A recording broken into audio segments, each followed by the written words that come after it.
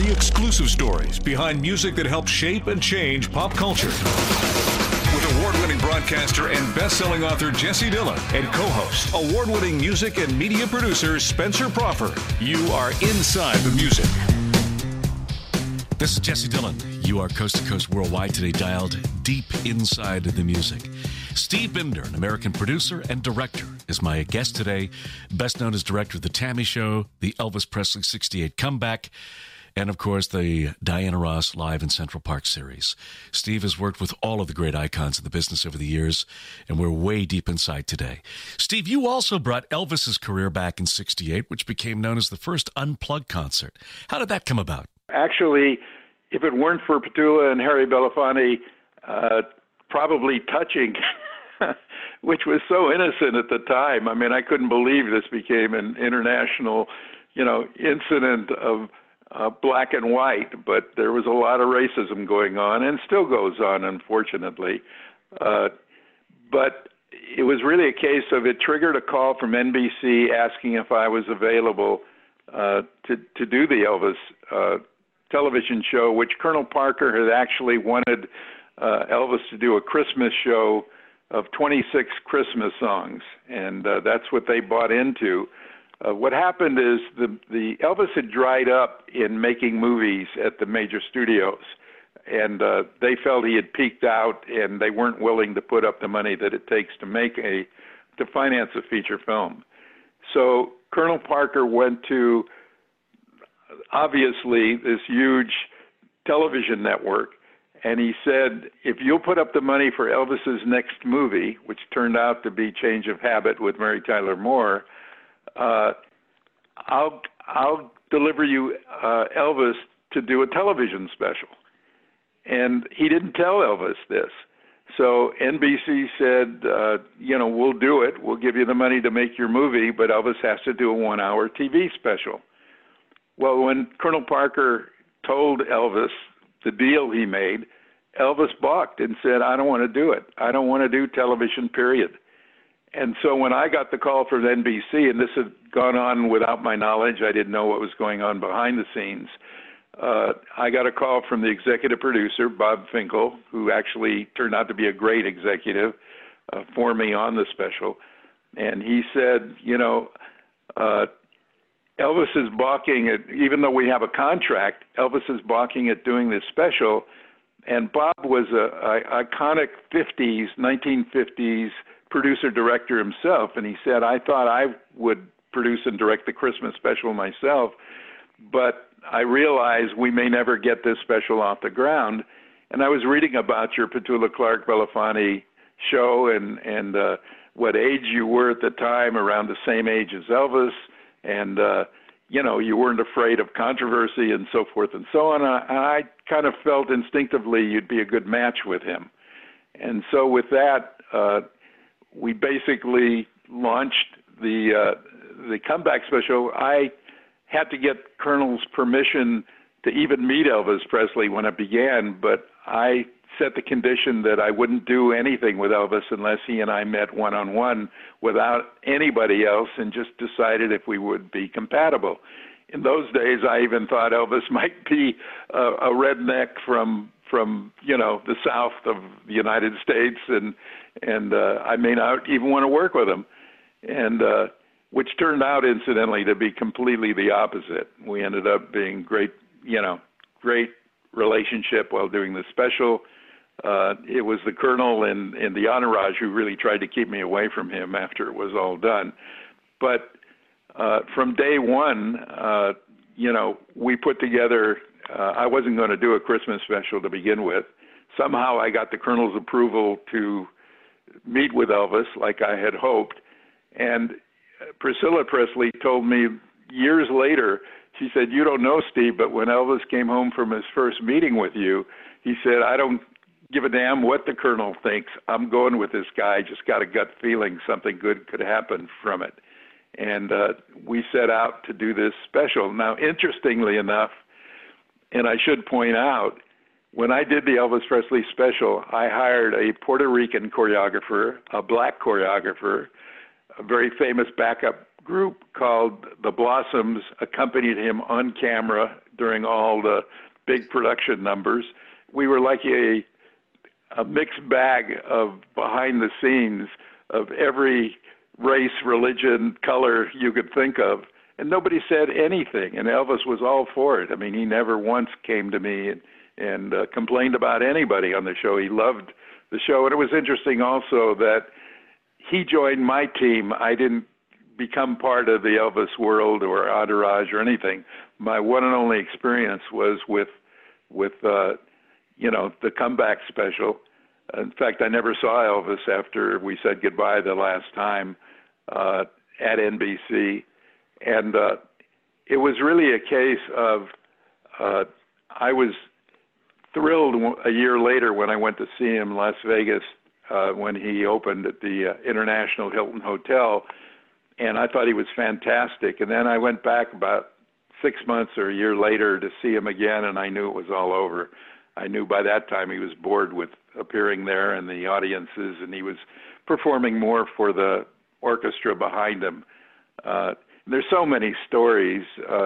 There's so many projects going on right now that I happen to be involved in. One is I wrote a behind-the-scenes book on the 68 special that'll be coming out next year in conjunction with Baz Luhrmann's over $100 million feature film with Tom Hanks that they're shooting in Queensland, Australia. And then also I'm very flattered that they're going to do a documentary on my relationship with Elvis with a very well-known documentary director who I'm excited about. And Spencer happens to be sitting there as the guy behind the scenes who's putting all of these together, and so I'm thrilled with that. And but it really is a case of where what's really important about that entire special is not only did it. Fortunately, Elvis told me that he wanted to not waste time driving back and forth from the studio to his rented home with Priscilla in Beverly Hills. He wanted to live at NBC.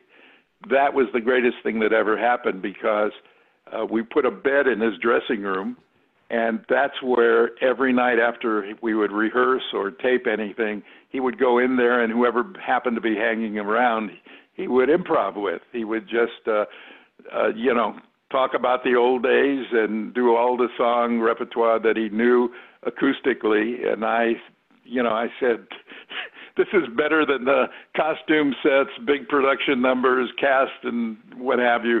I got to get this on tape. And the Colonel said, absolutely not.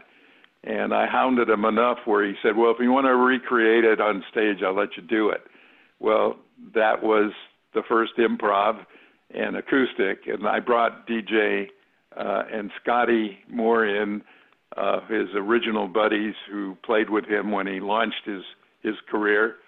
And, they turned out to be fantastic. And Elvis forgot he was doing television when we were shooting that. He was so relaxed and having so much fun that at first he told me he didn't know what to do or sing or say. He couldn't remember anything he did in the dressing room. And I said, well, just go out there and say hello, and you can say goodbye and come right back in if you can't think of anything.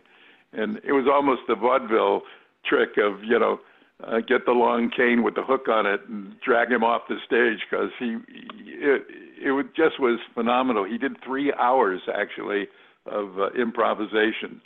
And that changed everything. I mean, Elvis, when we actually did the show, I never realized he never sang with a big orchestra in his life. He always just played with his rhythm section, and then he'd go home and they'd bring all the other musicians in and overdub the sessions. So it was, for sure. I mean, I maybe, have done hundreds of other productions, but nothing will be like, having done the Elvis Presley special.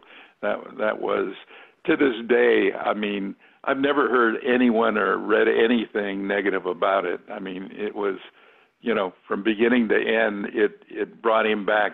He really proved he was the king of rock and roll. Steve Binder, let's play an Elvis track. Your turn to choose. Well, the one that means the most to me, to be honest with you, and he only performed it on the television show. He never took it out in the concert after the show. And I choose to believe that the reason was he felt it was so special.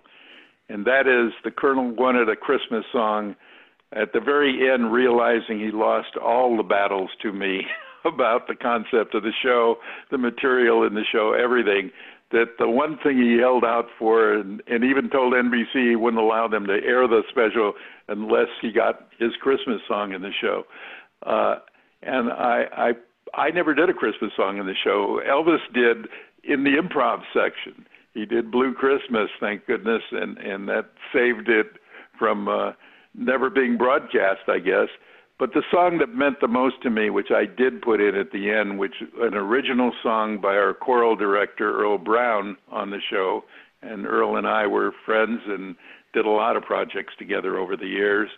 But he wrote an original song based on me telling him, now that we all know Elvis personally, I want you to write a song. I actually told him and Billy Goldenberg, our music director as well, but I want you to write a song condensing all the things we know about Elvis personally. And I think this shocked a lot of people who thought Elvis was, like I originally thought, a redneck, a conservative, probably, would have been a Trumper today, whatever. But he wrote a song that Elvis sang that to me still to this day gives me goosebumps, and that's called If I Can Dream. This is Elvis Presley, If I Can Dream, deep inside the music with me, Jesse Dillon, my co-host Spencer Crawford. There must be lights burning brighter somewhere. Got to be birds flying higher in a sky more blue. If I can dream of a better land where all my brothers walk hand in hand, tell me why, oh why can't my dream come true? Oh why? There must be peace and understanding sometimes. Strong winds of promise that will blow away all the doubt and fear. If I can dream of a warmer sun where hope keeps shining on everyone, tell me why, oh why, oh why won't that sun appear?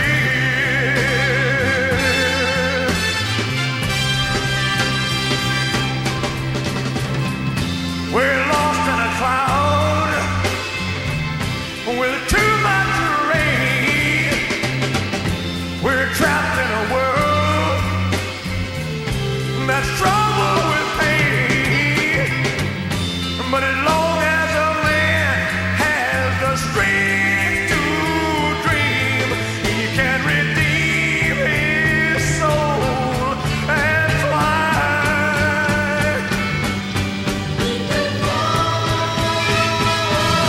Deep in my heart, there's a trembling question.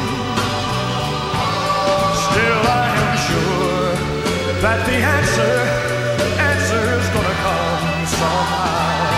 Out there in the dark, there's a beckoning candle, oh yeah. And while I can think, while I can walk, while I can stand, while I can talk, while I can dream,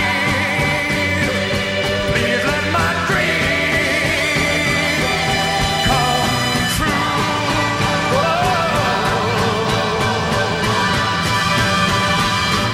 Right now, oh, let it come true right